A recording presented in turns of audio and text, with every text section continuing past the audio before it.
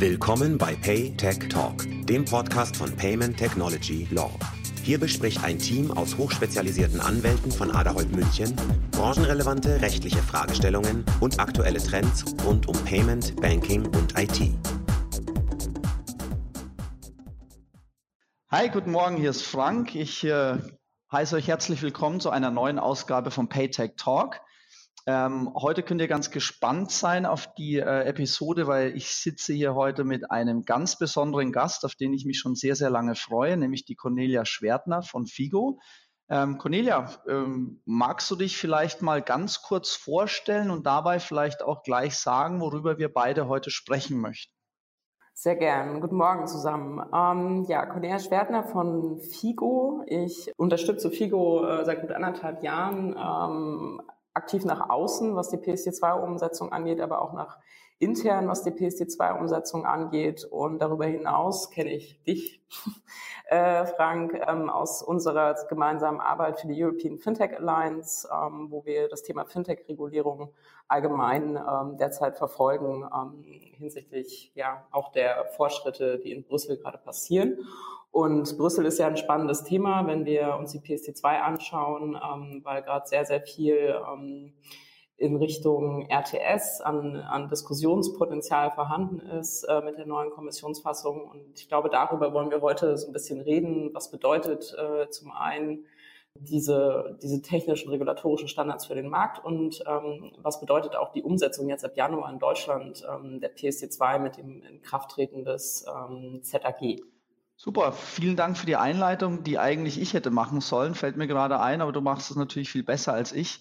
Das ist genau der Punkt, also Cornelia ist der Experte in Deutschland schlechthin auf dem Bereich, würde ich meinen. Ich kenne ja deine Arbeit vor allen Dingen auch in der European FinTech Alliance. Du bist in diesem Thema RTS, also die Regulatory Technical Standards on Strong Customer Authentication and Secure Communication under PSD2.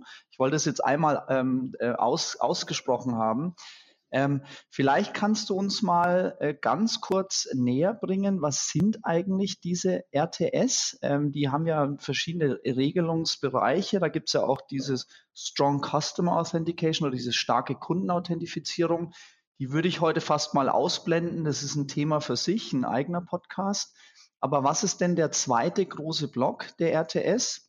Und vielleicht kannst du uns auch dazu sagen, was eigentlich diese APIs, von denen jeder spricht, mit diesen RTS zu tun haben.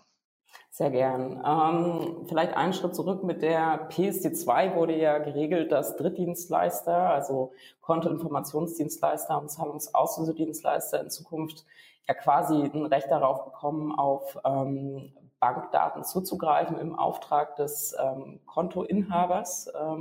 Und die RTS, die ein Mandat der European Banking Authority sind, sollen eben das Thema regeln, wie die Kommunikation zwischen diesen Drittdienstleistern und Banken in Zukunft erfolgen soll, weil die eben nicht auf bilateralen Verträgen beruht, sondern eben auf einem Gesetz sozusagen. Und die Regulatory Technical Standards legen also im technischen Detail fest, wie die Daten künftig ausgetauscht werden, wer sich um welche Sicherheitsfunktionen kümmern muss in diesem Prozess. Und APIs sind halt eine Möglichkeit oder die quasi in Zukunft präferierte Möglichkeit, um diese Kommunikation zu ermöglichen. Und in der Vergangenheit war es halt so, insbesondere wenn wir uns Europa insgesamt anschauen, dass das über das sogenannte Screen-Scraping-Verfahren Kontodaten ausgelesen wurden.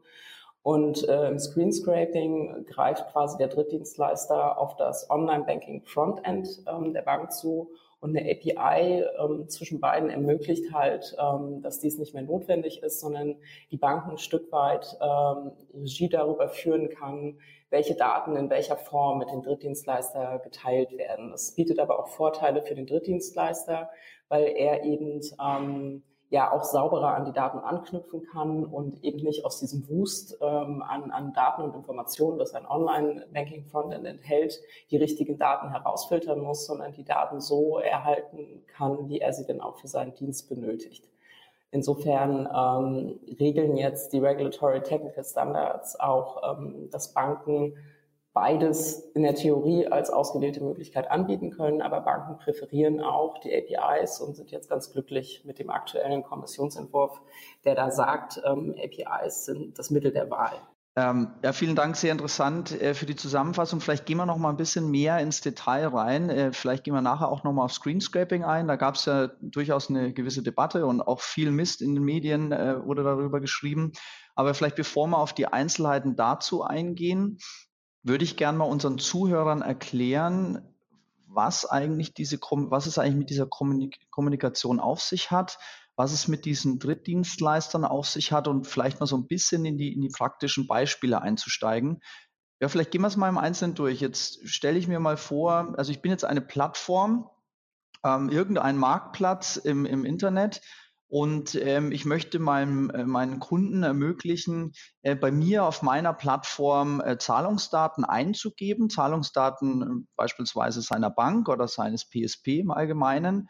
Und jetzt höre ich da, oh Gott, Drittdienstleister, Kontoinformationsdienste, Zahlungsauslösedienste, da bin ich vielleicht am Anfang noch so ein bisschen überfordert. Brauche ich in einer Situation, wo der Kunde auf meiner Plattform diese Zahlungsdaten eingibt, um einen Zahlungsvorgang auszulösen, den dann eine Bank oder ein PSP ausführt, brauche ich dafür eine Erlaubnis? Sehr schöne Frage. Die BaFin hat ja aktuell, also für den deutschen Markt, versucht, das ein bisschen spezifizieren, wo die Aufsichtspflicht anknüpft und sagt ganz klar, dass eben den Bereich, den die Aufsicht kontrollieren möchte, der Bereich ist, wo der Kontoinhaber seine Zugangsdaten eingibt, also quasi die Security Credentials. Das heißt PIN und dein Passwort oder was auch immer du eben nutzt, um dich in dein Online-Banking-Frontend einzuloggen. Derjenige, der mit dem Nutzer oder dem Kontoinhaber eben diesen Vertrag hat, dass er über die zur Verfügungstellung der Credentials dir entweder eine Zahlung auslöst oder Kontoinformationen entweder dir selbst oder einem Dritten zur Verfügung stellt, dass derjenige auch der ist, der eben unter diese neuen Erlaubnispflichten fällt. Und je nachdem, was ich eben tue, ob ich Zahlungen auslöse, dann als Zahlungsauslösedienstleister oder Daten zur Verfügung stelle als Kontoinformationsdienstleister. Also die Frage ist tatsächlich, Erlaubnispflicht knüpft an denjenigen, der die Credentials prozessiert. Das ist sehr interessant. Das heißt also, da gab es ja auch ein paar Diskussionen, vor allen Dingen in den sozialen Medien und gewisse Unsicherheit. Da hat die BaFin durchaus für Klarheit gesorgt oder mehr Klarheit gesorgt. Das heißt, also ich muss mir an der Stelle als Plattform keine Gedanken mehr machen, ob ich mich registrieren muss oder eine Erlaubnis der BaFin brauche. Dann, wenn mein Kunde zwar aus seiner Sicht auf meiner Website diese Credentials, du hast das angesprochen, eingibt, wenn gewährleistet ist, dass diese Credentials über einen iFrame oder andere technische Möglichkeit direkt bei demjenigen eingegeben wird, der sie verarbeitet und der auch diese Lizenz hat. Habe ich dich da richtig verstanden? iFrame ist ein schönes Stichwort. Die BaFin hat in den Präsentationsunterlagen zur Veranstaltung, die diese Woche zu dem Thema auch stattfand, klar definiert, dass sie eigentlich davon ausgeht, dass der einzig saubere Weg ist, tatsächlich einen Redirect zu demjenigen zu machen, der dann aufsichtsrechtlich relevant ist. Das heißt, wenn ich jetzt selbst als Plattform oder nehmen wir mal vielleicht ein plastischeres Beispiel, ich nutze zum Beispiel als Verbraucher irgendwie eine Übersicht über meine Kontodaten, in denen ich auch mir anzeigen lasse, meinetwegen, wann ich bestimmte Rechnungen sinnvoll begleichen kann, etc.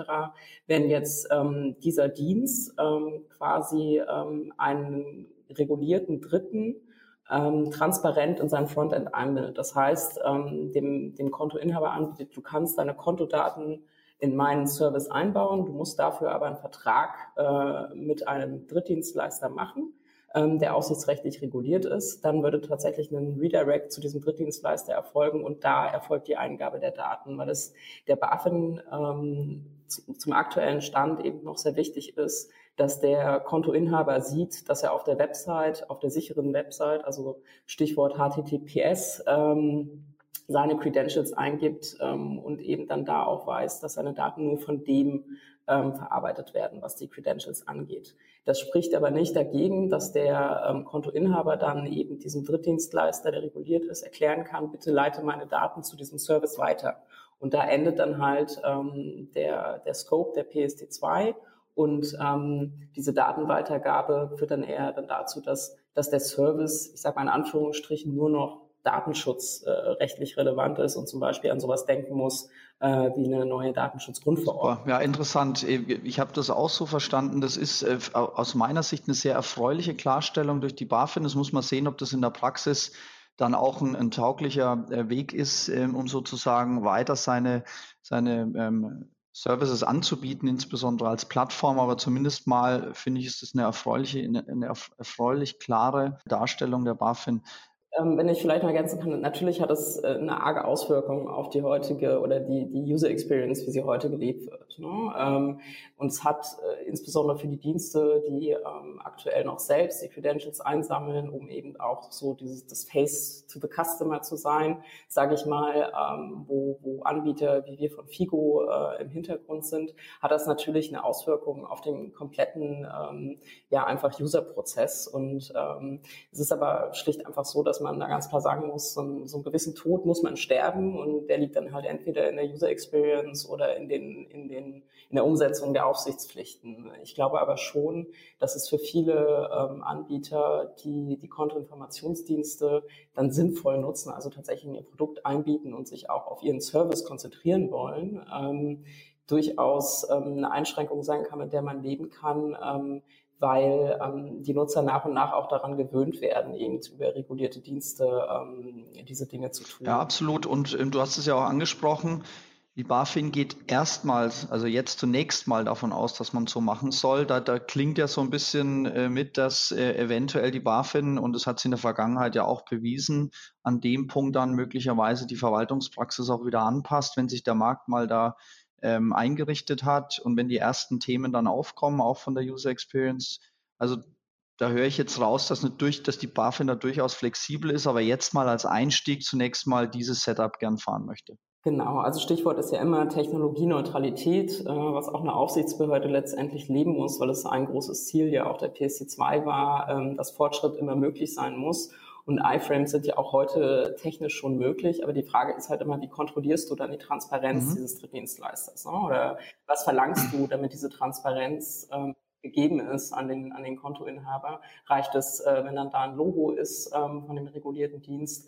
Und wie kontrollierst du auch als Drittdienst, dass das Frontend deines Partners dann oder deines Partnerunternehmens, was deine Daten dann letztendlich, beziehungsweise die Daten des Kontoinhabers nutzt, dass der immer weiterhin transparent auf dich aufmerksam macht. Also es ist in der Einfachheit jetzt erstmal der beste Weg, um schnell PSD2-konform diese Dienste umzusetzen. Aber wie du zu Recht gesagt hast, ich schließe nicht aus, dass man künftig auch durch die ein oder anderen technischen Möglichkeiten vielleicht sicherstellt, dass wir hier in der User Experience auch wieder noch bessere Fortschritte machen, die auch die BaFin. Cool.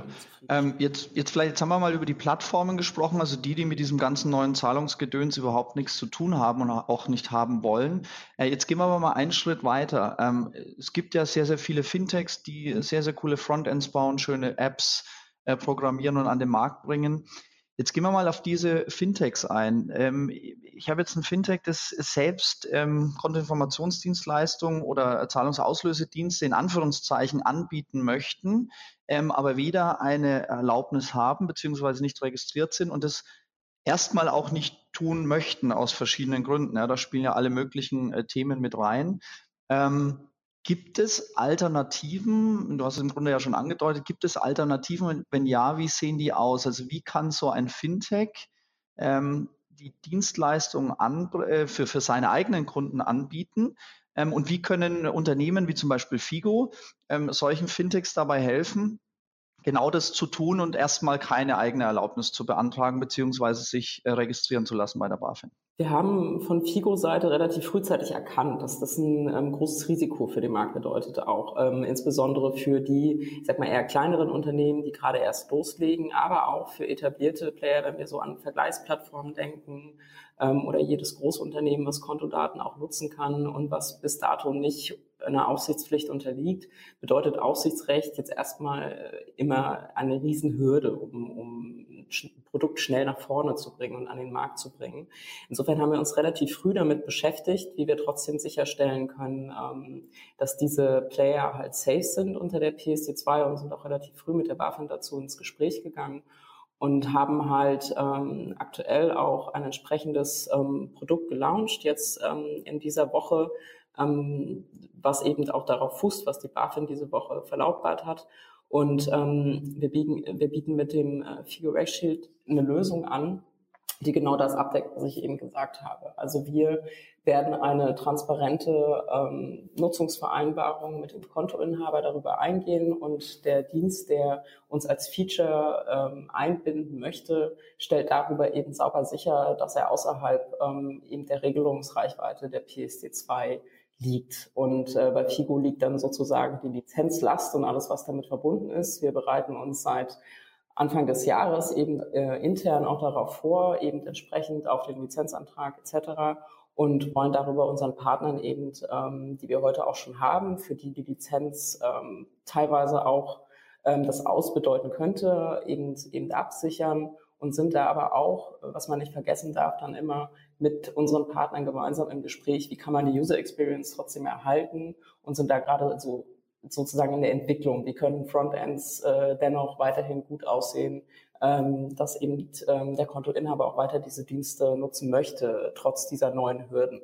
Und letztendlich müssen alle Player, die selbst eine Lizenz anstreben und nicht unter so ein Dach wie bei Figo rutschen wollen, sich ohnehin in den nächsten Monaten Gedanken machen über ihr aktuelles User Onboarding, weil natürlich auch bis heute nicht so wirklich geklärt ist, hattet ihr ja auch schon im Podcast das Thema, inwieweit muss ich denn vielleicht meinen Endnutzer auch noch identifizieren nach Geldwäsche-Gesichtspunkten. Ne? Und also es wird für jeden Player eine Auswirkung haben, die Umsetzung der PSD2. Und der einfachste Weg, sage ich jetzt mal, ist so ein bisschen in den sauren Apfel zu beißen, mein User-Onboarding insofern zu verkomplizieren, dass ich halt einen regulierten Drittdienstleister wie Figo damit reinnehme, der sich um solche Sachen dann kümmert und ich kann mich dann auf mein Produkt konzentrieren. Aber auch da finde ich, ist eine sehr, sehr schöne und klare Aussage im Grunde wieder. Also ich höre daraus, die BaFin lässt im Grunde auch hier wieder für die neuen Zahlungsdienste, die es gibt,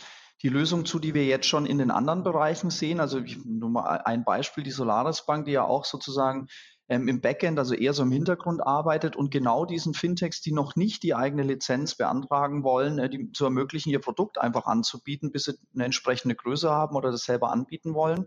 Da höre ich jetzt raus, und du warst ja am Dienstag bei dieser BaFin-Veranstaltung vor Ort, dass die BaFin auch euer Produkt, was du gerade beschrieben hast, im Grunde abstrakt bestätigt hat und es ermöglicht, dass Unternehmen, also ich würde jetzt mal als Backbone-Anbieter bezeichnen, die eben diese Lizenz mitbringen, anderen, die noch nicht so weit sind oder das auch nicht werden möchten, zumindest mal ihre Dienstleistungen weiter anzubieten, sodass die Gefahr, auch darüber wird häufig gesprochen, dass jetzt irgendwie jeder, der in irgendeiner Form irgendwelche Zahlungsdaten hin und her schiebt, sofort eine Erlaubnis braucht.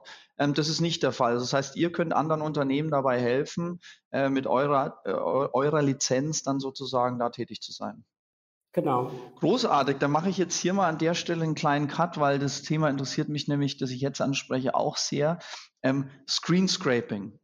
Das ist ein tolles Buzzword. Da gab es eine wunderbare Auseinandersetzung zwischen der EBA, der EBA und der Kommission. Da müssen wir jetzt vielleicht gar nicht im Detail drauf eingehen. Wir beide wissen, was damit gemeint ist, aber vielleicht können wir es ein bisschen mehr High-Level machen, um den Zuhörern mal zu erklären, was es damit auf sich hat. Also da war auf der einen Seite das Lager, das gesagt hat, oh, Screen Scraping, das muss sofort weg, das ist ganz, ganz böse. Gab es ja auch eine große deutsche Zeitung, die, jetzt muss ich mal schauen, zitiere, davor gewarnt hat, warum ihre Kontodaten in höchster Gefahr sind aufgrund einer ominösen neuen EU-Richtlinie. Das geht alles im Zusammenhang mit Screenscraping. Und was Screenscraping mit den RTS zu tun hat, wie ist denn da der Stand und was ist denn da jetzt am Ende bei dieser Auseinandersetzung rausgekommen? Du siehst, ich habe jetzt alles ineinander gepackt. Das ist ein Kuddelmuddel. Vielleicht kannst du mal ein bisschen Ordnung in diesen Gedankenwust, den ich jetzt gerade losgelassen habe, bringen. Ich versuch's. Ich glaube, das Beste ist vielleicht, historisch drauf einzugehen. Die Drittdienstleister sind ja oder haben sich vor allem durch Screenscraping etabliert, weil Banken eben nicht aktiv eine Möglichkeit angeboten haben, für Drittdienstleister diese Daten verfügbar zu machen. Wir haben in Deutschland noch so ein bisschen eine besondere Situation, weil wir hier dieses HBCI-System nutzen, was die Dinge etwas vereinfacht. Aber wenn wir das europaweit betrachten, hatten Drittdienstleister keine andere Möglichkeit, als die Frontends entsprechend durch Screenscraping zu bedienen beziehungsweise die Daten dort abzurufen.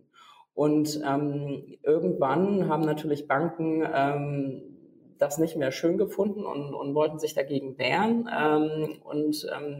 Deswegen kam dann im Zuge auch von einigen gerichtlichen Auseinandersetzungen die Idee auf in Brüssel, dass man das regulieren müsste und die Banken so ein wenig zu ihrem Glück zwingen muss, sich zu öffnen, weil Banken eben auch nicht selbst dieses Innovationspotenzial, was in diesen Daten steckt, aktiv verfolgt haben, weil sie jahrelang eher so aus dieser Datenschutz und Regulierungsschutz, aus diesem Gedanken heraus eher mit diesen Kundendaten umgegangen sind und weniger, was könnte ich denn aus Innovationsgesichtspunkten mit diesen Daten noch tun. Das haben eben die Dritten getan und haben dafür auf diese Screenscraping-Technik zurückgegriffen. Das ermöglicht aber schwerlich für eine Bank zu kontrollieren, was dort eben abgerufen wird. Und die RTS, die muss man ja auch sagen, seit Ende 2015 von der EBA quasi versucht werden, auf die Beine zu stellen, sollen eben genau das regeln, wie man das smarter machen kann. Und es gab dann so die geschichtliche Auseinandersetzung war dann eher so, dass Banken gesagt haben oder auch Verbraucherverbände, Screenscraping ist ganz böse. Die RTS aber von Anfang an vorgesehen haben, dass eine Bank, die jetzt kein sogenanntes Dedicated Interface / eine API anbieten möchte, weiterhin einen sogenannten Direct Access ermöglichen kann. Und Direct Access ist nichts anderes als Screenscraping mit einer davor gelagerten Prüfung, ob dieser Drittdienstleister dazu berechtigt ist. Und durch diese Tatsache, dass das von Anfang an den Banken eben freigestellt wurde, dies zu tun, konnte man eben relativ schnell sagen, Screenscraping ist nicht unsicher. Also es bietet keine Unsicherheit für den Verbraucher, ob jetzt im Hintergrund ein Screenscraping erfolgt oder eine API ist. Es geht mehr so um diese Kontrollierbarkeit aus Banksicht, was da für Daten eben geteilt werden. Und auch Drittdienstleister bevorzugen eben APIs, wie ich eingangs gesagt habe, weil es ihnen eben ermöglicht, relativ mit einem technisch geringeren Aufwand eben einfach diese Daten zu erlangen. Und dann war es in der Debatte so, dass die Kommission dann irgendwann gesagt hat, ja, ist schön und gut, dass Banken nur APIs anbieten wollen, weil sie in diesem Tenor eben geschlagen haben. Da müsst ihr aber auch sicherstellen, dass diese APIs das anbieten, was ihr euren Kontoinhabern im Online-Banking zur Verfügung stellt.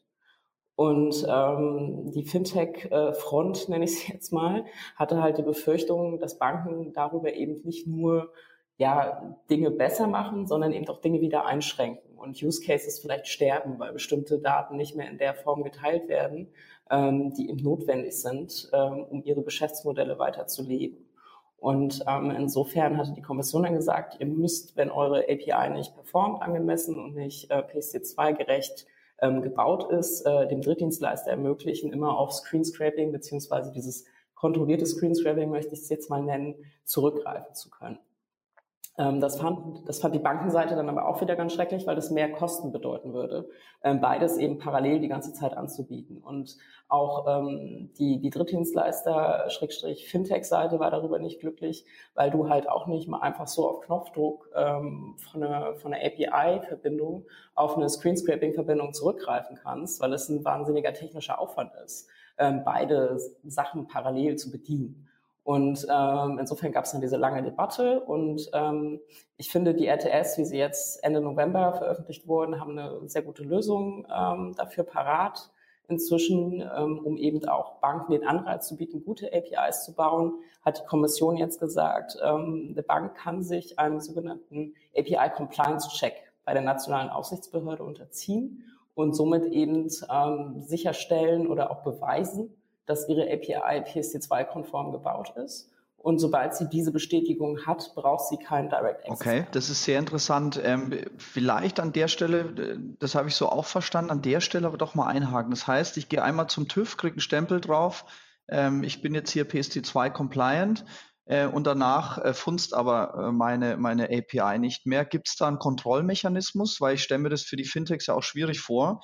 Ihr müsst ja da durchaus mit einigen Banken in Deutschland da klarkommen und auch entsprechend eure Schnittstellen programmieren. Gibt es da auch eine Kontrollinstanz, die nach diesem ersten TÜV-Siegel da auch kontrolliert, dass das weiterhin funzt? Und was passiert denn, wenn die Bank nach 2 Monaten sagt, so, ich habe jetzt das TÜV-Siegel, ich bin compliant, ich muss den bösen Fintechs kein Screenscraping mehr erlauben.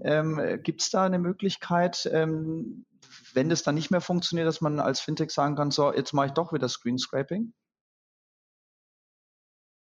Also die Kommission hat in den RTS vorgesehen, dass nach bestimmten Voraussetzungen eben dieses, ich nenne es jetzt mal, okay von der Aufsicht auch wieder erzogen werden kann und dann wiederum ein Direct Access angeboten werden muss.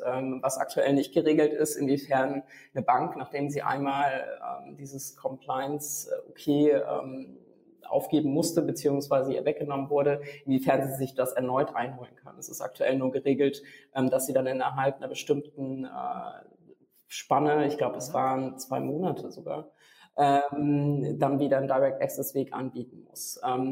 Alles, also was ein Fintech dann tatsächlich tut, ob es dann screenscrapt und der Bank das anzeigt, hier mit meiner IP-Adresse, ich bin reguliert, ich scrape dich jetzt und eigentlich kannst du dagegen nichts machen, liebe Bank, weil deine API nicht funktioniert. Das werden dann sehr rechtliche und auch unschöne Auseinandersetzungen, die ich hoffe nicht, dass die nicht passieren.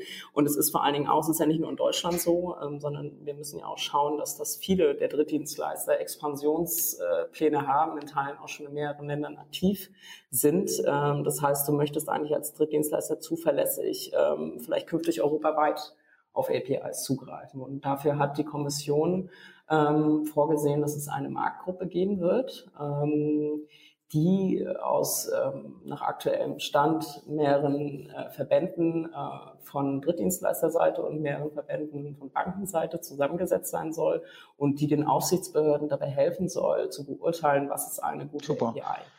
Das ist im ersten Schritt ein guter Weg, ne? Aber meines Erachtens momentan ein ganz großes Thema ist, wie setzt sich diese Marktgruppe zusammen, dass es wirklich ein faires Verfahren wird.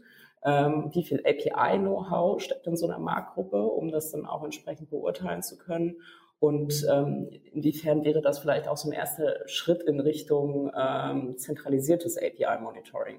Weil wenn wir uns vorstellen, wir haben in Europa meinetwegen 3000 Banken-APIs, die nach verschiedenen nationalen oder vielleicht auch multinationalen Standards aufgebaut sind und die reporten über monatlich oder quartalsweise Berichte an die Aufsicht, dass sie weiterhin gut performen und machen das schlimmstenfalls über einen Excel-Sheet, dann hast du ja nicht wirklich diese Innovationskraft dahinter. Ne? Und ich würde mir halt in meiner, manchmal träume ich auch nachts von diesen Dingen, was das Thema angeht inzwischen. Und da ist es tatsächlich so, dass ich mir halt wünschen würde, dass diese Marktgruppe eine Aufsichtsbehörde auch darüber aufschlauen kann, wie sie auf EBA-Ebene beispielsweise ein Realtime-Monitoring aufbauen kann langfristig, um sowas eben zentralisierter und besser betreuen zu können als über ein Reporting jeder einzelnen Absolut. Also ich fasse mal zusammen, jetzt vielleicht mal diese ganze Bank versus Fintech und Screenscraping-Debatte. Ja, also ich höre da tatsächlich raus, das sollten wir jetzt alle mal sein lassen. Ja? Ich höre raus, dass wir jetzt da einen guten Kompromiss haben. Beide Seiten können, glaube ich, damit sehr gut leben. Es ist noch sehr, sehr viel zu tun zwar, aber jetzt kann man mal anfangen, hier an dem weiteren Doing zu arbeiten und eben diese Dienste auch dann am Markt so anzubieten, dass es eben auch funktioniert. Und dieses Gremium, da höre ich jetzt auch ein weiteres To-Do vielleicht auch für die EFA, für die European FinTech Alliance raus. Das ist ja durchaus auch ein Punkt, wo man mal überlegen kann, ob man auch in solchen Gremien mal mitmacht, weil es ist ja absolut wichtig, dass die Spezialisten, also erstens, dass das Gremium auch mit Spezialisten besetzt ist, und zweitens, dass man da einen Weg findet, um eben möglichst reibungslos die Themen, die da noch bestehen, voranzubringen. Vielleicht von dir ein kleiner Ausblick. Wie geht's denn jetzt weiter von hier? Wir haben jetzt die PSD2 tritt jetzt bald in Kraft. Wir haben, wie ich finde, relativ transparentes und auch informatives Merkblatt der BaFin zum ZAG. Diese Screenscraping-Debatte ist abgeschlossen. Was sind jetzt so die nächsten Themen, wenn dir nach Weihnachten wieder langweilig ist? Was sind so die nächsten Themen, die dich beschäftigen und die Branche in dem Bereich beschäftigen wird? Ich hoffe, dass die Screen-Scrapping-Debatte abgeschlossen ist. Es ist nämlich so, dass die RTS, wie sie jetzt von der Kommission vorliegen, noch das Approval vom EU-Parlament und dem EU-Rat brauchen, die wiederum 3 Monate Zeit dafür haben. Ich war gestern in Brüssel und habe mich mit Kommissionsvertretern unterhalten, die sagten mir, dass wohl am 24. Januar eine erste Parlamentssitzung dazu geplant ist, wo das Parlament dann erstmals auch auf Grundlage der vorliegenden RTS Fragen stellen kann. Die werden dann in Teilen wahrscheinlich auch noch sehr kritisch sein. Momentan ist eigentlich aber jeder auch in Brüssel so gestimmt, sage ich mal, dass viele diese Debatte so ein bisschen leid sind, weil sie sich halt auch über Monate hingezogen hat. Irgendwer meinte, oder das ist auch immer so ein gängiges Ergebnis in Brüssel, wenn gefundener Kompromiss beiden Seiten gleich weh tut, dann ist es vielleicht der richtige. Und insofern hoffen wir momentan eigentlich alle darauf, dass die RTS, wie sie jetzt vorliegen, dann auch tatsächlich final sind, vom Parlament abgenickt werden. Die treten ja aber erst Ende 2019 in Kraft. Also frühestens, momentan ist angepeilt September 2019. Das heißt, wenn jetzt die PSD2 bzw. die nationalen Umsetzungsgesetze ab Januar in Kraft treten, haben wir eine längere Übergangsphase, wo viele Dinge noch vielleicht sehr nationalstaatlich laufen werden, weil es einige Länder gibt, die da auch vorpreschen und sagen, Banken müssen bereits im Januar ein Interface anbieten, was einen gewissen Check von Drittdienstleistern vorsieht. Und andererseits aber eben diese ganzen Zertifikatsprozesse der EIDAS Trust Service Provider noch nicht da sind, um das eigentlich erfüllen zu können. Also es wird die nächsten Monate sehr spannend sein zu sehen, wie Mitgliedstaaten auch unterschiedlich diese Dinge behandeln. Und die EBA plant aber für diese Übergangsphase auch noch bis Januar Guidelines herauszugeben, um eben da dem Markt zu helfen. Und ich hoffe auch, dass da vielleicht nochmal die ein oder andere Unsicherheit dort eben genommen wird. Und was man ja auch nicht vergessen darf, ist, dass diese Regulierungspflichten für die Drittdienstleister ein bisschen Step by Step in Kraft treten. Du hattest es selbst so schön in deinem Artikel mit den jungen Hüpfern und alten Hasen und so weiter auf den Punkt gebracht. Das heißt, wir werden auch die nächsten Monate irgendwo so diese Übergangsphase erleben, wo länger am Markt aktive Drittdienstleister noch keine Lizenz oder Regulierung benötigen. Ich glaube aber, momentan ist die Tendenz eher in Richtung eher früher die Lizenz haben als später, weil Banken eben auch vielleicht dann besser mit mir kommunizieren oder ich auch dem Kunden gegenüber eben nachweisen kann, dass ich aufsichtsrechtlich betreut bin, um eben auch, Bild-Zeitungsstimmen so ein wenig das Feuer zu nehmen. Und insofern wird das eine sehr spannende Zeit. Aber ich glaube, so als Lösung, die ich mir wünschen würde, ist eben auch mal aus dieser theoretischen Debatte endlich herauszukommen, auch was API-Standards angeht, die von Marktseite ja aktuell noch in der Diskussion liegen, einfach sich mal von diesem Standard und von diesem Reißbrett zu lösen und tatsächlich jetzt mit Prototypen Dinge auszuprobieren. Und bevor ich diesen API-Compliance-Check machen kann als Bank beispielsweise, muss ich eben auch 6 Monate zuvor eine Testumgebung angeboten haben, beziehungsweise ich muss, bevor ich meine API an den Markt bringe, 6 Monate vorher eine Testumgebung angeboten haben, und den Compliance-Check kann ich dann machen, wenn meine API 3 Monate lang im Markt widely used war. Das heißt, es ist eine gewisse Vorlaufzeit, wo wir auch noch die Möglichkeit haben, Dinge auszuprobieren. Und da hoffe ich halt einfach drauf, dass Banken eben auch einfach die Tatsache nutzen, dass die PSD2 eben nur Zahlungskonten umfasst und hier eben auch APIs bauen, die mehr bieten, um eben auch von diesem Thema Open Banking zu profitieren und sich damit der Markt ein Stück weit Super. Cornelia, ich glaube, wir könnten hier noch ewig weitersprechen. Ich glaube, mit Blick auf die Uhr, dass wir jetzt hier leider einen Cut machen müssen. Das war ein wirklich sehr, sehr informatives Gespräch mit sehr viel Insights und sehr, sehr viel interessanten und wichtigen Informationen für die Praxis. Vielleicht für all diejenigen, die noch mehr Informationen zu diesen ganzen Themen haben wollen. Wo kann man denn mehr über dich, über Figo und über das Produkt, das du vorhin beschrieben hast, nämlich dieses Rack Shield, erfahren? Also eine sehr gute Sammlung von Informationen ist tatsächlich der Figo Twitter-Account, @Figo API, wo wir momentan quasi täglich über unsere neuesten Erkenntnisse berichten, wenn ich jetzt auch mal in Brüssel mal was Neues erfahren habe und eben auch über unser neues Produkt berichten. Mein Twitter-Account kann ich auch empfehlen, weil ich auch immer versuche, irgendwo, wenn ich irgendwas lese, von jemand anderen dort eben auch zu teilen. Aber wir haben auch Blogbeiträge, die dort verlinkt sind auf die Figo-Webseite. Ich habe auch jüngst so eine detailliertere Opinion zu den RTS veröffentlicht. Also unser Compliance-Blog ist da auch gut. Und ergänzend sind natürlich alle, die sich momentan mit dem Thema beschäftigen. Ich kann auch natürlich eure Plattform wärmstens empfehlen.